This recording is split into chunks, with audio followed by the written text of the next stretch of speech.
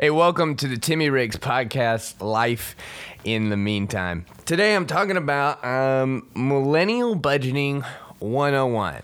It's talking about cash, how you use it, where you put it, things like that. What gives me credibility? I am a millennial, and I am in the meantime of figuring out how to spend the money, save it, give it, all that stuff that I'm earning. And budgeting, I think, is a huge part of it, and it's something that's necessarily not taught heavily while we're growing up. So hope you enjoy. Hopefully it can be beneficial. And again, this might not be for you. You might already have it covered, but this is for the people who are saying, yeah, I have some questions about budgeting. I'm trying to figure it out. And I'm like, hey, you're in a good spot because I'm trying to figure it out too. So let me know if you like it. Go ahead and rate it, review it, because that helps get it out there, you know? So, all right, enjoy.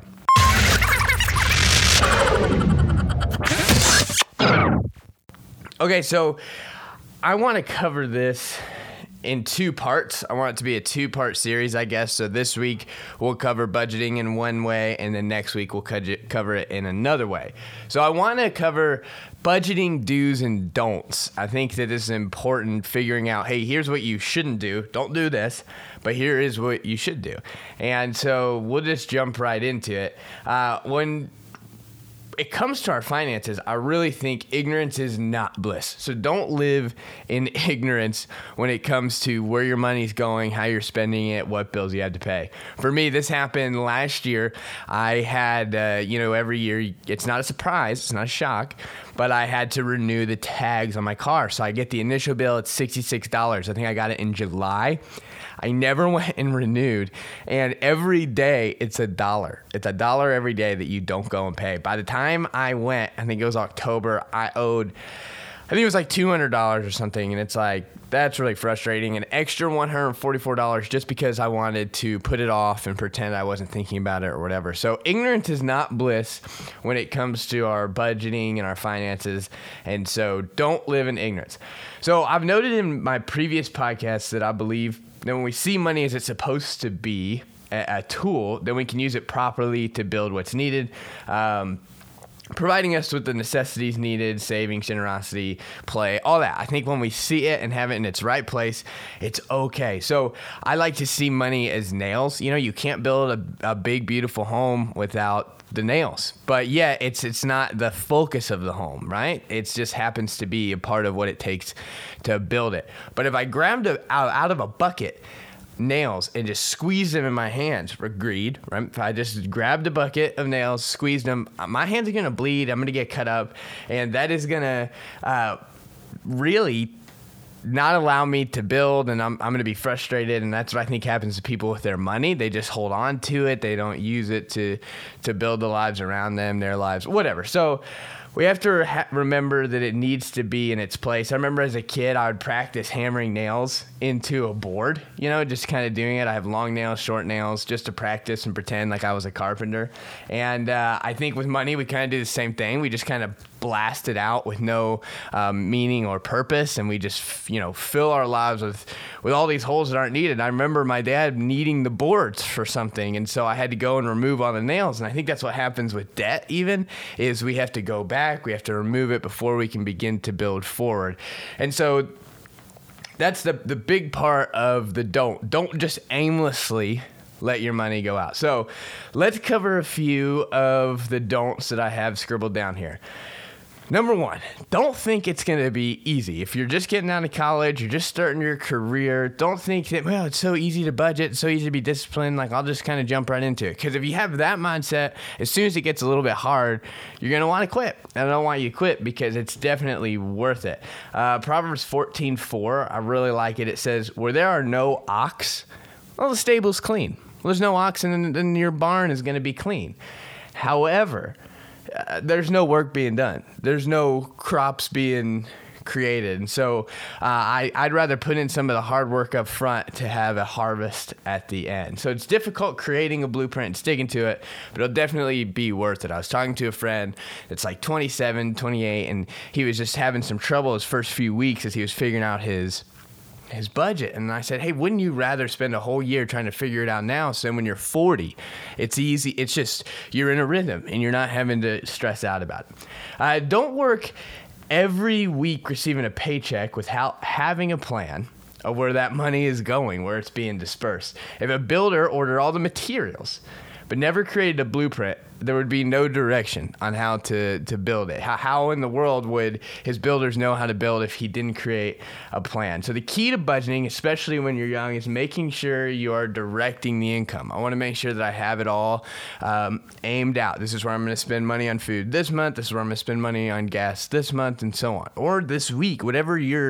how often you want to sit down and rebalance your budget.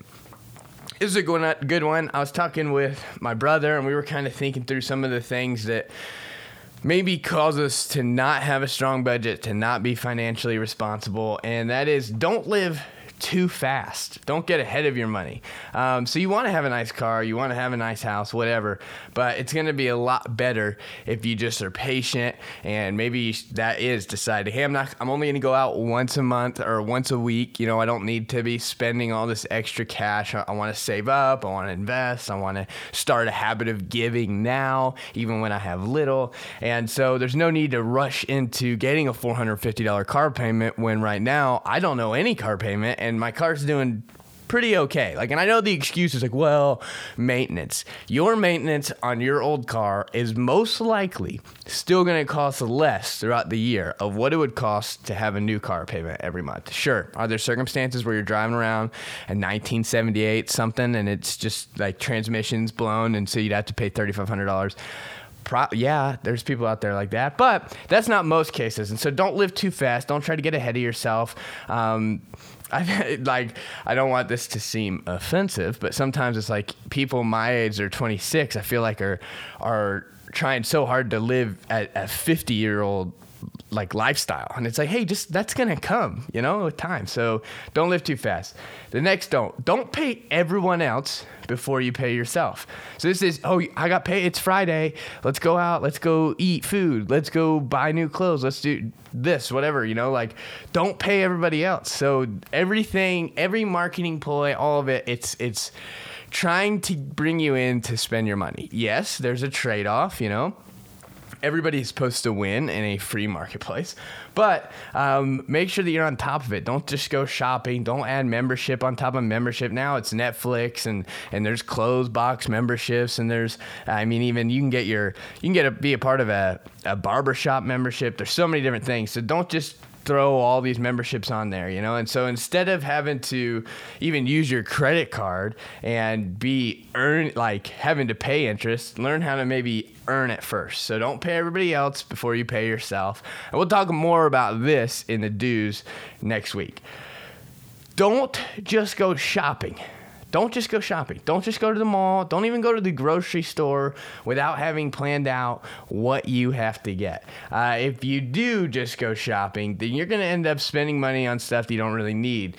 Last year, as Em and I were kind of beginning to figure this out, I'd go to the grocery store, no list. I'd end up spending $190 just on food, just because I'd be like, oh, we should do this, we should do that. And even if it's healthy food, because there's you have this mindset when you're getting started, I'm going to eat healthy this week. I should buy every vegetable in the store, right? Instead of just being well, no, what do I actually need? And that's what I'm saying, where this all takes time. It's been a year for us as we've been figuring out how much do we actually spend on food a week, and what do we actually end up eating. And so that's where this is the whole patient game. But don't just go shopping unless you have it written down. So don't buy anything at a store unless you wrote it down beforehand. I'm still getting better at this. I don't always do it. Just the other day, I was at Target with Emma. I picked up a candle, smelled it. It was Birch Vanilla. Okay, it was amazing. It was from the Chip and Joe. Okay, and it was $12, and I was like, we have to have it. And Emma was like, well, is there room in the budget? And I was like, yeah, sure. I'll throw it into the other category, which we have another category, $150 a month for just things that we weren't expecting, and but. Real quickly, that adds up, and so you want to make sure that you're not just going to the store and just buying anything unless it's written down. This is a big one. don't wait for someday. Don't just, well, someday I'll get on top of my finances. Someday I'll start budgeting. So many people spend their entire life living on someday island. And this goes for like anything. Don't just wait for someday when it comes to reading your scripture every morning. Don't wait for someday to start praying with your friend or your spouse. And that's something that even for me, like that's something I'm trying to grow at. And so I don't want to just wait for someday. I want to really start today. If I have the idea, I want to start now. Otherwise, I'm just going to say, yeah, I'm not going to do that. I don't want to spend my whole life on Someday Island. Here's one, and we're getting to a close here, but don't get peer pressured into spending money. I think that maybe you're like, what? Yeah, I think that we see a lot of peer pressure in our culture today if you are either deciding to budget and you're trying to have some discipline there, or even eating healthy. I think we see that a lot, like kind of this passive shaming of, come on, man, just go out to eat with us. Like it literally involves both money and food.